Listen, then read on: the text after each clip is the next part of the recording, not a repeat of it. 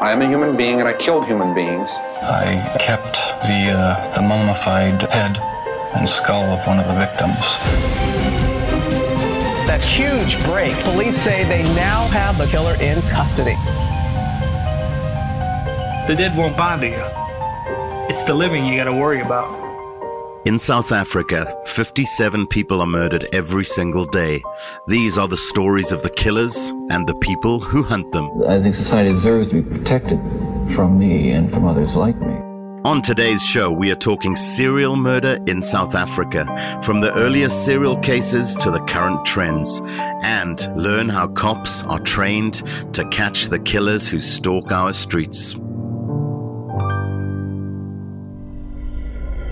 My name is Paul Vivian Llewellyn. I'm a journalist curious to reveal the truth behind serial crime in South Africa. Joining me to reveal these incredible stories every week, Gerard Labuschagne is the former cop who led the investigative psychology section of the South African Police Service from 2001 until 2016. In his time there, he worked on over 300 serial murder and rape cases, and he is the profiler. Gerard, in a career, how many people in the world have as much experience as you? Because when I do this introduction every week and I think 300 serial murder and rape cases, surely you are in a very, very small club. Yeah, I suppose fortunately, unfortunately, I don't know was the correct way to describe it. But, unfortunately, yes. But yeah, I think probably the only people that would have had something comparable would have been to my unit, because I mean, obviously, there's not just me in the unit. Would have been the old FBI profilers, the ones who the big names, the Wrestlers, the Hazelwoods, who were there for a long period of time and worked on cases. Because if I speak to a lot of my colleagues who are profilers overseas, you know, a lot of them, if they're in their career, they might have worked on one serial case, murder series. 2 or 3 is getting quite good for a state profiler. The FBI, because they worked the whole country, might have been exposed to a lot more. So I think there's definitely up there, if not more than, or comparable to the old school. I mean, the FBI's profilers really have all changed. There's a totally new guard of guys who probably only have 4 or 5 years experience. So I always say that working in South Africa in this type of work, in a year, you've worked the person's career lifetime of this kind of work. It's that idea of the intern doctor that comes to work at a Baragwana, absolutely, for example. Yeah. I think it's important because I want our audience to understand that in these conversations, we are getting an insight from an individual in yourself who has a very, very unique and insight into the crimes and into the world that we're talking about. And I want to encourage the audience at home, if there are particular topics that you'd like us to cover in the show, if there are any particular questions that you have for Gerard, this really is a unique opportunity to pick the brain of one of the planet's leading experts in this field. Today, we're talking about serial murder in general. We really want to talk about the kind of curve of serial murder over the last 25 years. Let's start off by talking about what were our earliest serials doing? Yeah, so look, I mean, there's probably been serials that we've never even realized we had in history. And of course, criminal records from the past are not what they are today. But, you know, some of the earlier ones would be sort of, I think we have records for would be, I think, in the 30s. I definitely, for example, in my unit used to have a court trial record from 1953, Elifazi Msomi in KZN. And interestingly enough, he was doing pretty much what they do nowadays. You know, he would walk up to the various kraals and offer ladies employment, and they would go with him, and then he would rape and murder them. So I think the basics, perhaps, we've seen over the years people have deviated quite markedly, like Stuart Wilkin from Port Elizabeth. But the basics of how they're operating and the way they approach it is kind of very similar to what it was a very long time ago. Is there a case that got you, an early case that you came across that got you really interested in this field? I think two of the earlier ones, which I then later had the opportunity to interview the offenders. I mean, Stuart Wilkin is definitely a guy who, he had just such a weird, broad range of victims, what he did with the victims. It involved cannibalism, necrophilia. I mean, he was just quite a fascinating guy because it's such a diverse level of activity of what he did. He killed sort of 7 people, including his own daughter, 2 street kids, 2 adult sex workers.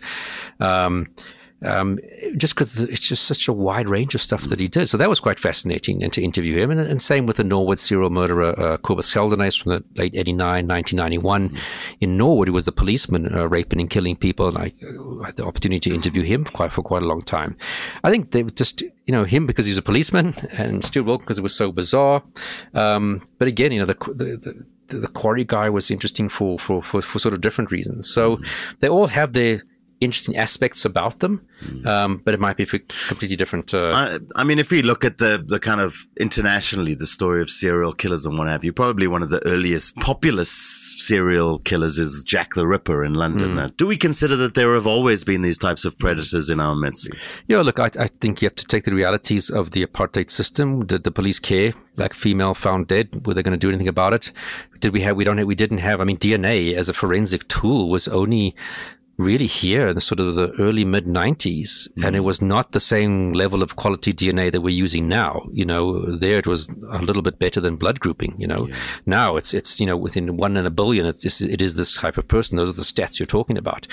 So the forensic techniques for linking cases differed. Communication across areas was different now compared to 60 years ago. The media was not what it was nowadays. Were they reporting on these things where people could sometimes maybe realize that there's multiple murders? As I said, if it was black females, did anybody care in the old apartheid system? And were bodies found outside townships dealt with as political violence? What is interesting, though, is that we before 1994, probably 50% of the serial murderers we arrested were white, and 50% being black. Yeah. Since 1994, I think in my time in SAPS, out of all the 110 cases I worked on, only 1 or 2 were white. So literally after 94, ironically, our white serial murderers almost disappeared off the radar. And was it, did the apartheid system empower people? Talking about modus operandi, what is then the current MO of your typical serial killer? We've talked about it.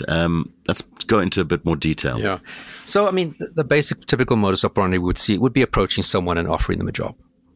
Whether you're a serial rapist, serial murderer, that is pretty much the stock standard way that the suspect will try and get his victims. Okay. Very rarely will it be a guy who just, goes into someone's house and kills them. That's the Norwood serial murderer did that. Cobus Geldenhuys, but the typical thing is you approach someone and offer them a job. Interesting enough, though, amongst your white serial murderers, you'll usually pick up prostitutes. Okay. And they tend to usually be black prostitutes. Yeah. So ironically, if we find a string of black female prostitutes murdered, we're probably looking for a white guy. Okay. But again, it would be perhaps more unusual for a white guy to go into downtown Joburg and just walk around offering people work. It might stand out too much. Yeah. So it's easier to pick up a sex worker who will get into your car and go with you to a deserted place. Absolutely. So again, it's the politics, it's the economics of crime that causes people to commit their crimes in different ways. So it's that preying on the most vulnerable communities where you have a much better chance that there is not going to be a community of people that care about this person, or it's going to be somebody that's easily manipulated and what have you. Because, we, as I said, in many cases, we only identify 50% of our victims. And is it because it's someone from a different country who's here legally or illegally? Is it from someone who's from Toyondo who just might not communicate with their family for 6 months anyway? Yeah. And how would they know where she was last staying in an informal settlement? You lose track of people. Yeah. Are we typically talking South Africans? In your serial killer history, how many non-South Africans? I don't think we ever sat down and did proper stats, but I would say of the ones we identify, probably, I had to put a rough figure to it, 75% would be South Africans of the identified ladies, and then the other ones would be the quarry case, for example. And the killers themselves? Have we had foreign killers in the country? No, actually, I can't think of any foreign serial murder. They're all locals. How typical is it in a serial case that the victims will be known to the killer? We did quite a nice big study a couple of years ago in collaboration with the John Jay College of Criminal Justice in New York, where they looked at, I think it was about 30 or so of our convicted series to start to analyze the stats about the cases, the victimology, et cetera, et cetera. And that's where we got some really, really nice, rich data, because obviously a lot of it had been our own experiences, which can be accurate, but also might not be 100% accurate. So we really came up with some nice studies that was published on our South African serials that were then in the Journal of Investigative Psychology and Offender Profiling. So that's available to people out there. And we tend to find that a lot of our victims are not identified. About 18% actually, are never identified. The relationship, about 73% of the victims have no relationship to the suspect. In other words, they're strangers. About 15% are acquaintances. They kind of know the person, but they're not intimately involved. About 7% were family members. And about 2.5% were actually in a relationship with the suspect that then killed them. Yeah. So again, a pretty mixed bag. Mixed bag. And even with our races, I mean, victims, they tend to obviously reflect the dynamics of the country. So about 76% are black, 7.7% white, 11% colored, 2.3% were Indian, and 0.7% were Asian, which of course differs from the United States. So that's why, again, we have to be careful about taking American profiling and American research and just apply it directly to South Africa, because our circumstances are not the same. So you can't say, well, he's probably a white guy. Well, no, he's probably not, because it's South Africa. In China, it's probably not going to be a white guy either. It's going to probably be a Chinese guy. Yeah. So you have to sort of take that. You can't just apply overseas knowledge and here. Most of the victims, about 40%, were unemployed, again, which fits in with the modus operandi, offering someone a job because of our high unemployment. 22% of victims did have some kind of labor job. 15% were students, and very few, about 4.5%, were sex workers, which is quite contrary to the United States, where about 22% of their victims in serial murder cases are sex workers. Because again, if I tell my colleagues overseas, but the guy just walks up to some random lady, offers her a job, and she goes with him, their jaw hits the table and says, why would she go with him? So for them, that would never work in the Netherlands and the United States. So what do? They maybe pick up sex workers, or they surprise people in their homes and do what they did, like the BTK killer, the bind, torture, kill killer in the States, in Wisconsin. So that, again, is how your circumstances, cultural behavior alters how you're going to be able to act out your crime. Let's talk about the arc, the journey of a killing. I'm a killer. I've just killed a victim. I've gotten that release. Now the cycle begins again. Yeah. So we often talk about that as the cooling off period. So if you read FBI literature, they'll speak of, in between the murders, they're back to their normal life, doing whatever they do to survive and get by with their family, friends, work and employment, etc.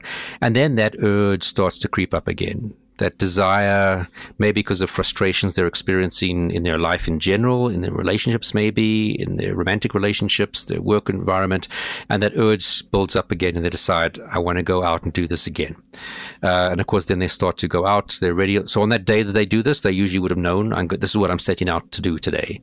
Okay. Then they go, obviously, to the comfort zone, the geographical area of operation that they feel safe and comfortable in, and of course, start to approach a victim that fits their needs.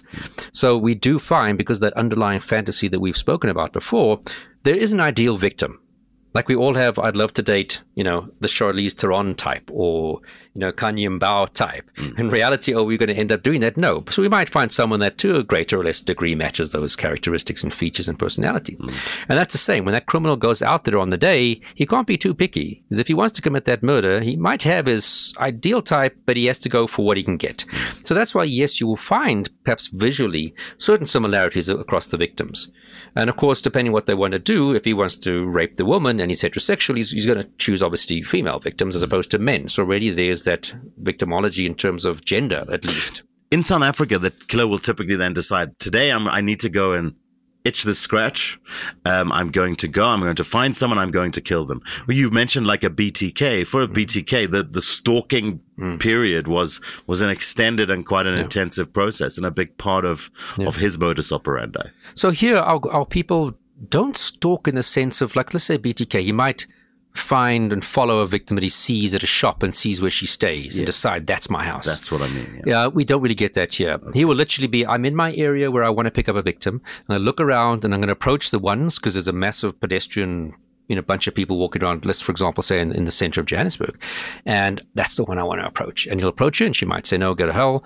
But eventually he's going to find someone who says, yeah, I do need a job. Really? It pays 200 Rand a day or an hour or whatever? Please. And he might go with her right then and there. Or he might say, okay, well, meet me here tomorrow with your ID book and your CV. And that sounds even more believable. And then they go, ride in a taxi, at some point get off, alight the taxi, and take a shortcut through a field, which is very common for people who are on foot to take shortcuts. And in the area where he's predetermined, because he knows it's safe, he's going to get that lady there and then rape and murder them and leave them there. Because they don't have vehicles, they can't transport the bodies. Because they don't have vehicles, they also can't, move around as much. And, if you do have a vehicle, you're more likely, like the the serial rapist who was targeting young children a couple of years ago, he had a car. So he was in Northwest, Krugersdorp, Joburg, here, there, and everywhere, because he had a vehicle that allowed him to do that. But most don't. And that, again, alters how you're going to have to lure that victim with you. How do you do that? Con story. Yeah. And it also does speak to the society that you live in. I mean, in America, there's going to be more security systems. There are going to be more cameras. You've got to have the confidence to know that you're going to get away with it. So you've got more maybe to navigate. Whereas in our environment, commuting is busy and people come and go, and it's pretty easy to on foot, and it's public transport, and almost like an anonymous society, you know, to some degree in terms of people. Yeah. Specifically, if you're talking to victims who live in an informal settlement, you know, it is anonymous So life. would you say that, you know, as South Africa's economic circumstances improve, typically we would, if that were to happen, we would see serial crime diminish? I don't know if it would diminish, it would change, because you still have those guys popping up there who have these urges. Yes, okay. But perhaps how they went about it would have to change. Yes, yeah. okay. And now we've even seen it where people start to use social media as a way of luring and obtaining victims, sourcing victims, offering them a job.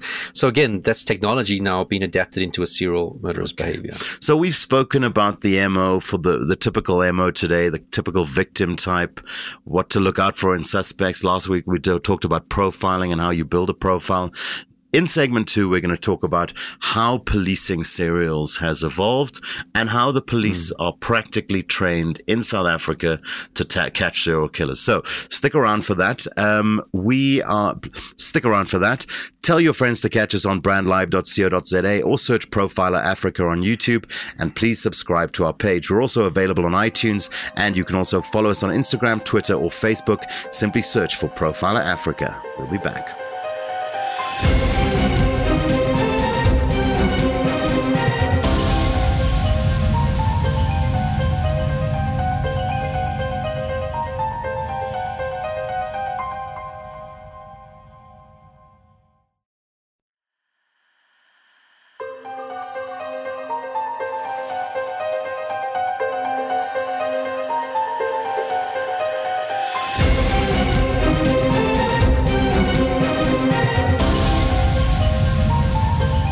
In South Africa, 57 people are murdered every day. On Profiler, we bring you the stories of the serial criminals and the people who hunt them. I am Paul Llewellyn. I am a journalist with a fascination for serial criminals. My partner in crime is Jared Labuschagne, former head of SAP's investigative psychology section and the man responsible for catching some of SA's most prolific serial killers. Gerard, training. How has policing evolved when it comes to serials? Dramatically, thankfully so. Obviously, 1994, when we kind of first actually got to grasp with the grips to the concept of serials and it became a thing, if you can put it that way, in South Africa, we didn't really know what we were doing. And that's why they did bring out Robert Ressler, a very well-known FBI profiler who's many books out there, who came out to assist and give us that knowledge that we don't have to bang our heads and make the silly mistakes that everybody else has made when they first start to deal with serials.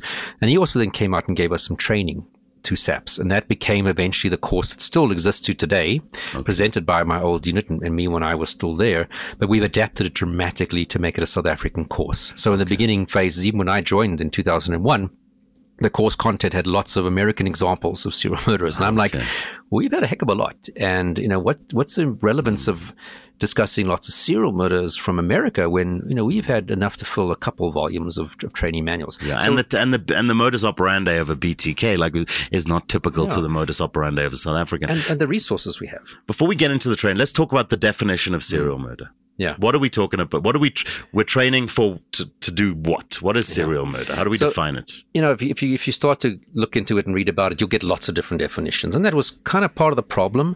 You know, certain definitions were influenced by the law. So in America, there was one, I think, a federal definition that said it must be 2 murders, but one must have been committed in the United States, because that would allow the laws to certainly the FBI to get involved, et cetera, et cetera. So you even find that the legal requirements altered the definition. Researchers sometimes even went up to saying that you had to have 10 victims before you can call it a serial, you know, over time.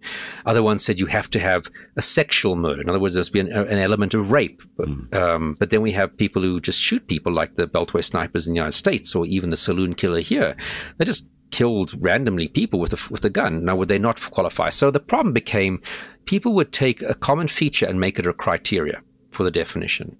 So in 2005, the FBI held a symposium in San Antonio, Texas, and they invited people from throughout the world to come and sit and let's discuss these issues and come to some kind of consensus. And I was very fortunate enough that SAPS sent me to that meeting. It was quite a historical meeting. And those findings have been published that you can get online for free, the findings of that symposium. Okay, and we'll post a link on our Facebook page, so go and check it out. And it looked at things like motives and definitions and this and mental. So it was quite an interesting outcome, and really some really great names participated in the field in that particular meeting. But ultimately what they said, and they reduced the definition to quite simplistic, and saying that it's the unlawful killing of 2 or more victims by the same offender in separate events. Okay. So you have to have at least 2 murders that occurred on at least 2 different occasions. Okay. Thereafter, you can have 2 bodies at the same time, etc. And obviously it's in separate events. And that's, again, the cooling off period we might have touched on earlier. So that actually simplifies it to a lot, because that means, technically speaking, if you're a hitman that's paid to go and kill a bunch of people, you're a serial killer, but of the hitman type. Yes. And then you get the good old-fashioned Moses Satola, which is a sexually motivated one, which is the majority of what we get faced with here. Mm-hmm. But then you get those, it even includes those, for example, who off their husbands for the insurance policies, would be the Black Widow type. So the FBI definition actually was very simplistic with lots of the various subtypes based on the motive. And that's the definition in 2005 was kind of consistent with what we said in South Africa, the 2 separate murders. We just said, for example, it's usually strangers, etc. But the simplistic one is 2 separate murders by the same individual. You can start to refer to the person as a serial murderer. His motive might be different to the, like I said, the hitman versus the Moses Satola type versus the Black Widow killing for insurance policies. So, how do we catch these people? How do we train the cops to catch these people? And without a doubt, we've shown it in South Africa that if you have trained people and you put together a task team, you will probably have a success in catching. You'll have the best chance. And that's why SAPS has had a pretty good record. But as I said, it starts with how do we identify these? So that, again, comes back to forensics. So we have DNA that's being processed that helps us link cases that we might not never have known are the same for various reasons, is essential and very important nowadays in helping us realize we have serials active. How long does it take to get a DNA profile examined? Or how does it take to get a piece of evidence examined? Well, once it's submitted to the forensic laboratory, look, you can get a result in 24 hours. Okay. If it's high profile enough. Okay. So it's not like I asked this just because I was watching a program in America and they were saying that, it was a murder case, and he was saying, we'll get the DNA back in 6 to 12 months. Yeah. So look, and I said, no, with the proviso high profile enough. And unfortunately, serials don't always fall into that category of high profile enough. Okay. So you can get it back within 24 hours. We usually would get the DNA prioritized in serial cases that we can hopefully get a result within a week or 2. The standard waiting period, depending on how busy they are, can be anything from 6 weeks to 3 or 4 months. Okay. So you might complain, go, my God, but that's so long. But my colleagues in the States, in the local law enforcement, are waiting 6 months for their DNA. For sure. And they're only allowed to, for example, send in maybe 3 samples per case. Okay. We've had samples where we've cordoned off a whole section of an informal settlement and swabbed everybody and sent into the forensic science laboratory 500 swabs of people who live in the area to try and identify our suspect. And my colleagues in the States look at me and go, my God, how did you get that right? Look, forensics wasn't happy with us, you can imagine, but they didn't stop us. Yes. And of course, in many of those cases, we do identify the suspect through that process if we're good enough to narrow down the geographic area.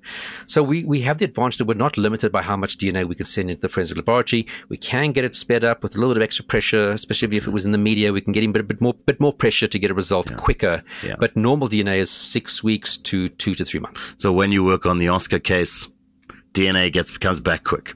Yeah. And that's unfortunately the realities of pressures of the media and other stuff compared. And unfortunately, our victims are often unidentified from the poorest of society, black females, and don't unfortunately get the necessary attention that I think they should when these cases are investigated. But we digress. Let's go back to the training component. Yeah. So this forensics capacity to help identify them. Then, as I said, making sure that our detectives are in a position to understand what they're dealing with, not make the same mistakes that people have made in the beginning phases, and know how properly to go about investigating these, setting up a task team. What investigative inquiries do you have to follow up on, etc. And that's where the training course that we developed, which we changed and adapted from the original FBI course of 3 weeks to what we have.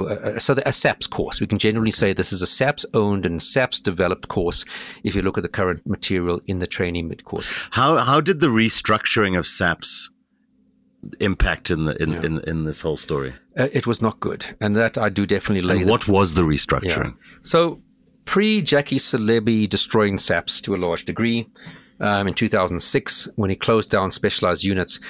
Typically what you had is the old days they referred to them as murder and robbery units, which obviously had a very negative apartheid connotation, that were revamped into what we call the serious and violent crime units. So you might find that in Pretoria, there's one serious and violent crime unit that would cover the 20 stations in Pretoria. And any high-profile cases would go to the serious and violent crime unit. And they typically had your better detectives, your better resource detectives, just better experienced detectives were dealing with it. Because these are detectives that are working on these crimes on a daily basis. They're not being distracted by other crimes. They're not getting a fraud case across their desk. They're focused on serious violent crimes. And violent crime. So they're usually the better ones that have been pulled into that unit. So typically in the past, pre-2006, and there were 27 SVC units throughout the whole country that covered the whole of the country. So it was a great network, because if you had a training course, you had guys from the different units all over the country. So if you ever needed help in Toyondo, you phone Paul Romacardi from Toyondo SVC. Hey, Paul, how are you doing? Great, thanks. Listen, can you follow up something for me up there? And you had a great. So how did that? So in 2006, that stopped. Yeah, so we had in all SVC units, we had members they were the regular people coming on our courses. Yes. So we at least had one, if not more, at a SVC unit throughout the country. And so they you were had an ones. incredible network set up to identify. These are people that are trained to look at, okay, these are the cases, the dockets or the cases that are coming into our police stations. I've now identified a serial case here. And it would go to them automatically. Okay. No fuss, no fanfare, no long paperwork. Okay. Bam, that was what happened. Perfect. And that was perfect. Then, of course, Jackie Celebi in 2006, as we know with his corruption history that followed, shut down the serious and violent crime units, shut down the sexual offences units, shut down all task teams that were operating at the time, whether it was a temporary one like the Quarry case at the time or otherwise, shut all those down. And why? Why do you think? As we know, he was later subsequently convicted of corruption and associating with criminals. And of course, who were the ones catching the high-profile criminals was the serious and violent crime units. But now that might look a little too obvious, so let's shut down a bunch of units. And the argument was going to be, we're going to empower the individual police stations to deal with these type of cases themselves.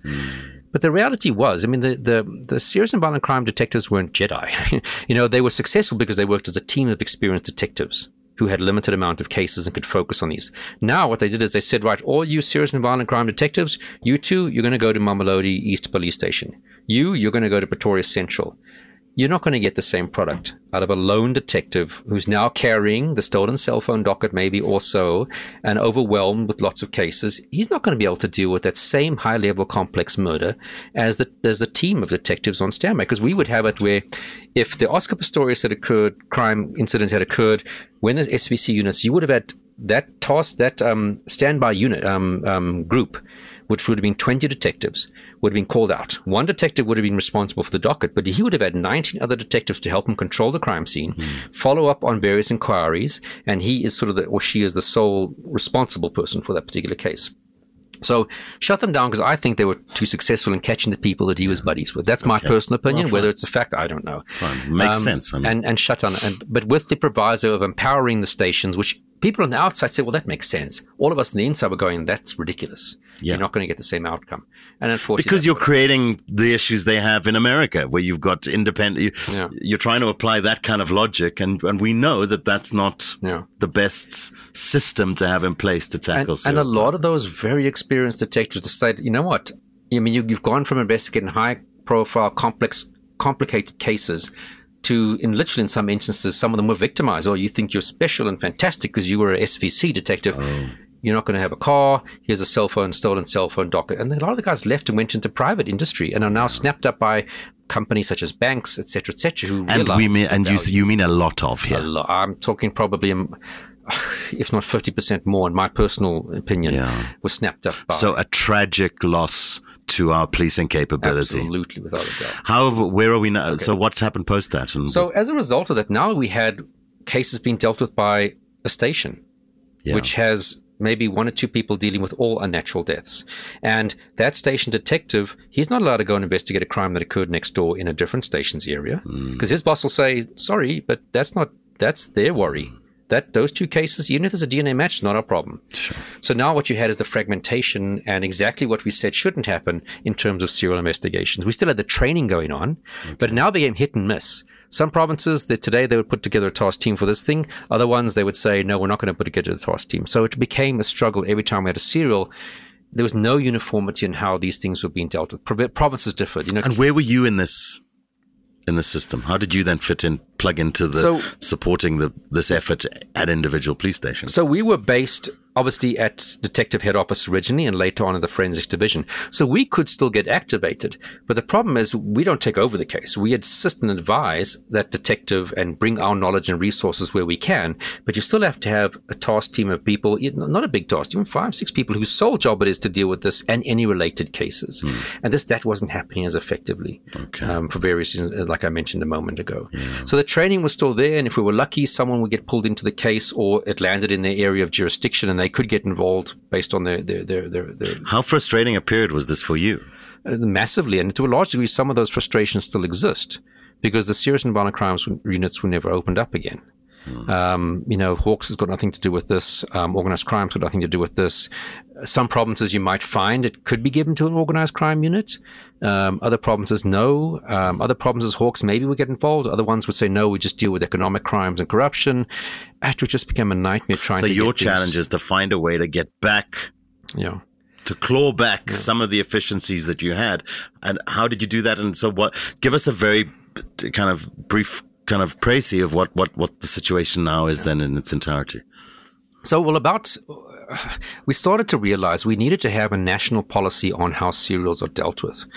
Trying to get that from inside of SAPS up and running was proving literally impossible. So we would have our suggestions of this is how we think these cases should be handled, but there was nothing that said it will be done this way.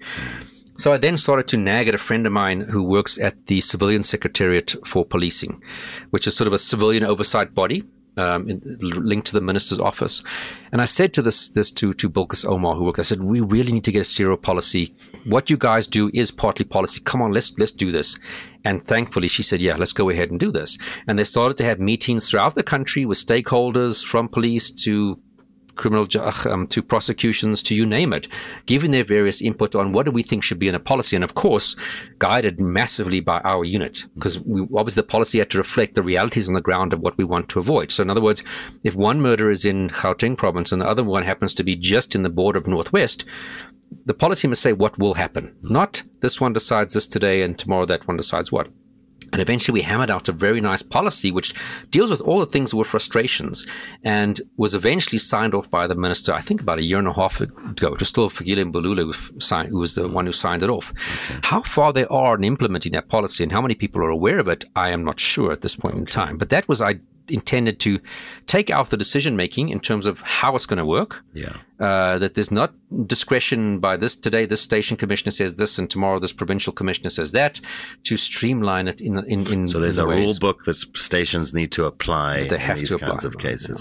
Yeah. And maybe we can I think it would be interesting to find out more about the implementation. So maybe that's something we can do some research on and give the audience a real clear understanding of how that implementation is practically being rolled out today across police stations. The most important thing is it said there had to be a task team and it had to be filled with trained people who've done the course. Okay. That's the biggest step in the right direction is that. And when they're dealing with these cases, they don't deal with anything else. Yeah. That's the most biggest thing that would probably lead to the best success. Yeah. The other bits were just the practicalities of things we've realized are frustrating and difficult as the investigation goes on. Is corruption still an issue at the police? In general, yes, it's a massive problem. Yes. Corruption and inefficiency is, sadly to say, okay. Let me put it this way, because I know we talk about, taking bribes at roadblocks and et cetera, the kind of very basic kind of level of corruption. But, do you feel that there's potentially that management still want to not have an environment that is too efficient when it comes to policing certain crimes? I kind of have always felt that the psychologically motivated crimes, you don't have the same kind of corruption as you would have like a guy arrested for drunk driving or fraud where, money changing hands on various levels in the criminal justice system could potentially take place.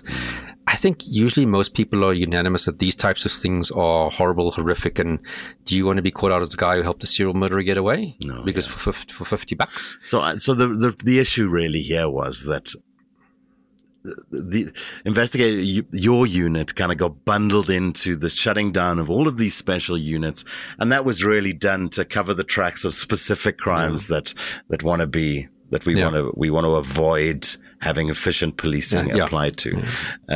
So you were just the victim of a different corrupt intention, essentially. Okay, fair enough. In segment 3, I really want to talk about the psychologically motivated crimes course in a bit of detail, because I mean this is a pretty unique thing that happens in South Africa. You were very central to that, and I think it's gonna be interesting to understand what would happen over the course of that course. So we'll talk about that.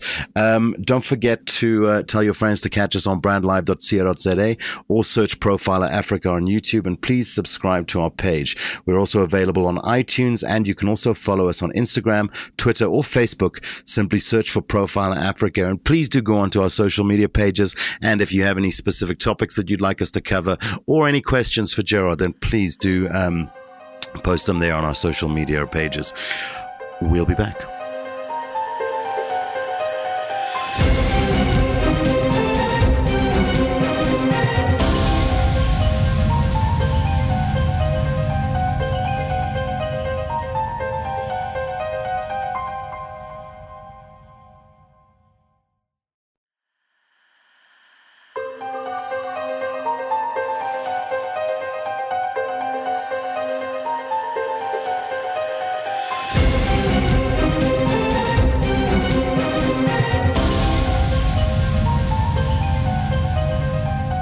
Welcome back. So far in this episode, we have spoken about serial murder in general. We've spoken about the typical MO, the typical victim type, the typical suspect type, looking at historically and then how kind of trends have evolved over the years. We've talked about how basic training happens, and we've spoken about some of the hindrances that have occurred as a result of units being closed down and changes within the South African Police Service. I want to give the listener a real understanding of just how evolved our knowledge of serial crime fighting is. And so there's a 3-week course that you would take each year. Tell us about this course and tell us about how it started. Tell us about what happened on the course and what the benefits were of having such an intense training capability. Yeah, so the course that we currently have, called the Psychologically Motivated Crimes course, had its origins in the training that Robert Ressler, who was an ex-FBI profiler, came out to give us in the mid-1990s after he was assisting with some of the murder series we were having at the time, such as Moses Sithole. But that was a very American-based course with American conclusions and understanding of serial murder, which if you've been listening to the podcast, will realize it's a bit different here in South Africa. Yes. So when I joined in 2001, I did quite a lot of revamping. Mickey Pistorius also contributed a lot, of course, to the development of the sort of South Africanizing of it. And when I took over in 2001, I kind of did a major overhaul of the curriculum, kind of again taking it even closer to being pretty much just a South African-based course relevant to South Africa and our circumstances. And that's kind of what we've been presenting on an annual basis, pretty much once a year, to anything from 25 to 35 detectives, mainly detectives, as I said, from various units who potentially could have any time in their careers get involved in these. But we also started to include some crime scene people from the provincial and the national crime scene units who might get involved. 1 or 2 people from forensics, from the Victim Identification Center. But primarily the focus was on detectives who will be faced with dealing with these kinds of crimes. So we have a selection process. So most police courses, your commander just tells you, there you go, you're going on a course next week for 5 weeks, whatever. But we had a selection process to see, why does this person want to come on the course? What is the motivation? What do they understand about serial? To see if there's a little bit of additional insight, because it's a difficult course. You write tests every day. At the end of the week, you write a test on the week's work. There's practical assignments. So academically, it's not a holiday. Which some police courses can sometimes be more of a drinking holiday than actual work. So it's a hard course. And I think that process meant we did get good people. And often people we would encounter through investigations, we thought this would be the right kind of person. Because you know, to be able to investigate psychologically motivated crimes, it's not everybody's cup of tea. You get people who are great at fraud, great at extortion, great at this, but these are a different kind of case, and you want to make sure you get the right person. So we would select them. They would come on the course for 3 weeks, would usually presented at either at Hammanskraal, at the Detective Academy, or wherever it was based at the time. And essentially for 3 weeks, we start off with dealing with the basics of, what is a psychologically motivated crime? What is stalking? What is pedophilia? What is serial rape? We then go into murder, sexual murder, then serial murder, multi-murder, and focus very much on how to identify these kind of crimes, but then more importantly, how to investigate these kind of crimes. So we have practical crime scene exercises. They have a visit to, they take a 1 day a week when they were in the course of the 3 weeks, they would go to West Corpus Hospital, and we'd arrange that they would be able to interview forensic patients who've committed some of these kind of crimes who happen to be back at West Corpus, although the majority of these people don't end up in West Corpus, but they get training in this sort of identifying or recognizing mental health issues, diagnoses, so that if they have a case where a suspect is behaving in a certain way, they realize, I better get a psychologist to come and just consult, or we should refer this person for observation. We do a practical crime scene exercise, which is at the end, towards the end of the course, which is the application of all their knowledge with a whole bunch of different crime scenes. They have to put it all together, ask the right questions, otherwise they don't get all the information. Call out the right resources, otherwise they don't get the additional information. And at the end of the day, put together their own little profile, although we're not trying to train them to be profilers, but just to see if they're kind of thinking about these cases in the way we want them to. Put together a little profile, write a motivation to their superior why this is a serial and why what we need to do. So again, applying that side of it. And they get assessed on those in addition to the tests. They go on the shooting range. I think this year they also visited the forensic pathologists to attend some autopsies, some mortuary autopsies. We then have other specialists who give lectures on forensic entomology, which is the use of insects. As I said, we've got the forensic pathologists who contribute to the course, forensic anthropologists who explain what role they can play in these. We have people who give them a bit of input on cell phone, forensics, etc., etc. So all the resources we think that they would need to be investigate anything from stalking to a pedophile to a serial rapist to a serial murderer. And often what you might find is that the serial murderer has elements of all of those in their crime. So it's all a build up into that sort of second week, which is predominantly just serial murder. Third week, we would get very practical and integrate it all together. I mean, because we want to look at a profile not as a document that is created that lists a series of characteristics. It is a practical set of skills that you apply on a daily basis. That is profiling. It's an outlook. It's a skills knowledge base that you're going to apply to just very unique crimes. You were talking about you would select the applicants for the course. Give us one or two of the criteria that would be typical in somebody that you think is going to be successful in this field. I think one of the key things we would look for in the application would be, is this person have an inquiring mind? Because often people say, I always wanted to understand why a serial does this. I've always wanted to understand in my crime scenes, when I saw this, why does it happen? And that's what we're looking for. The person who wants to see beyond the cigarette butt on the crime scene as just being DNA evidence, and rather as a sign of the suspect came back after the crime, maybe, because the cigarette is clearly not been there since last night when it was raining. Yeah. It's dry or something like that. To kind of look beyond to someone who wants to interpret and understand how we got to this point. And that's key, because that's what we need you to do when you start to look at your crime scene, is not just see forensic evidence, but to see psychological evidence. Yeah. And if you have that naturally inquiring aspect to your application, definitely that's the type of person we want to look for. Often people would say, I've read lots of books about it, which again shows additional interest, because it became quite a popular course for people who want to come on, and it gets sort of very good reviews at the end of each course. We've had people from Scotland Yard coming on the course, different parts of the world coming in on the course. So we're very proud of the course. Yeah. So it became something that people wanted on their CV. And of course, you often then get people there for the wrong reason. So does it show that person has that additional, like, even if they say, I watch every episode of Mindhunter because it's fascinating, or I've read this book or that book, or, et cetera, or I once got involved in one of these cases, things that show it's not just someone who saw this land on the table and go, that sounds interesting, I'm going to apply for that. Yeah. Famously in America, I know that Ted Bundy was approached by detectives. I'm not sure which case in relation to, but he did offer some aid and kind of giving insights into how you would go about building a profile on a serial killer like himself. In South Africa, have we involved our killers in the criminals themselves in the training? No. Look, Ted Bundy, I think it was a Riverman case where was it? Okay. Somebody published a book about it. Ted Bundy and I solved So no, what we have done obviously is whenever we arrest these guys, we do an interview as thorough as possible to try and find out not just information about the case, but about them and their personalities and their backgrounds. As I said, some of my masters in doctor research was interviewing these guys. But we've never gone and said, look, we've got a case. This guy did this. What do you think? Okay. We'd rather gather information through the process of our work and kind of have it with us, but not in that sense. I don't know if we might get criticized for that. I don't know, but no, not. Who drives the course now? What is the status of the course now? Yeah, so it's basically set down usually for once a year at least. We've had years when we maybe had 2 in a year for various reasons. Okay. And it's basically all pretty much run and taken care of by Colonel Elmarie Myburgh, who's the longest serving member in the unit right now.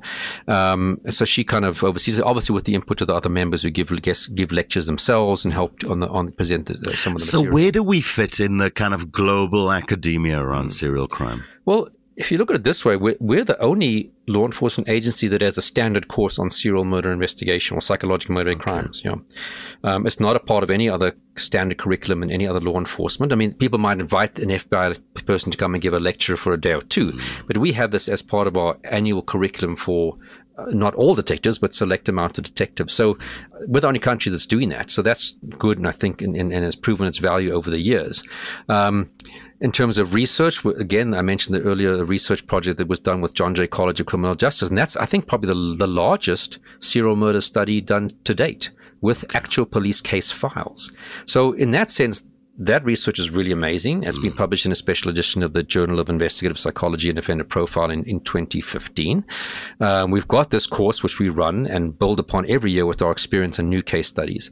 So in that sense, we're really quite well set up in terms of our understanding of serial murder and of equipping our police to deal with it. So I think the takeout that I want to, from this episode really as well, one of the takeouts is that we as a society should become very protective. I think we need to understand more of the impact of things like in 2006 when Jackie Salebi shut down all of these units. We need to understand the impact that that's had on our policing better.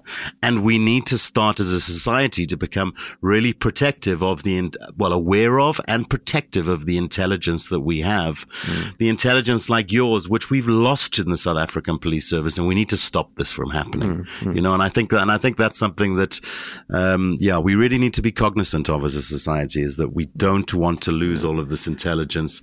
You know, the brain drain is something which is real in a lot of South African society, but when it comes to policing, I think it's something we really, really need to be protective of. You don't want to lose institutional knowledge. You can appoint 100 people tomorrow, but if they have no knowledge, they're pointless. It's Absolutely. Not going to help. Jared, thank you once again for a very engaging conversation. We'll be back again next week. Next week, we're going to take a real deep dive into a single serial murder case. We'll look at crime scene photographs. We'll discuss the killer's psychological profile in detail. So please do join us again for episode 4. We are privileged to have Jared Labuschagne, one of the world's leading intelligences when it comes to serial crime, with us every week so that we can unpack these things in great detail. So please join us for episode 4. Thank you very much for listening. You can tell your friends to catch us on brandlive.co.za or search Profiler Africa on YouTube.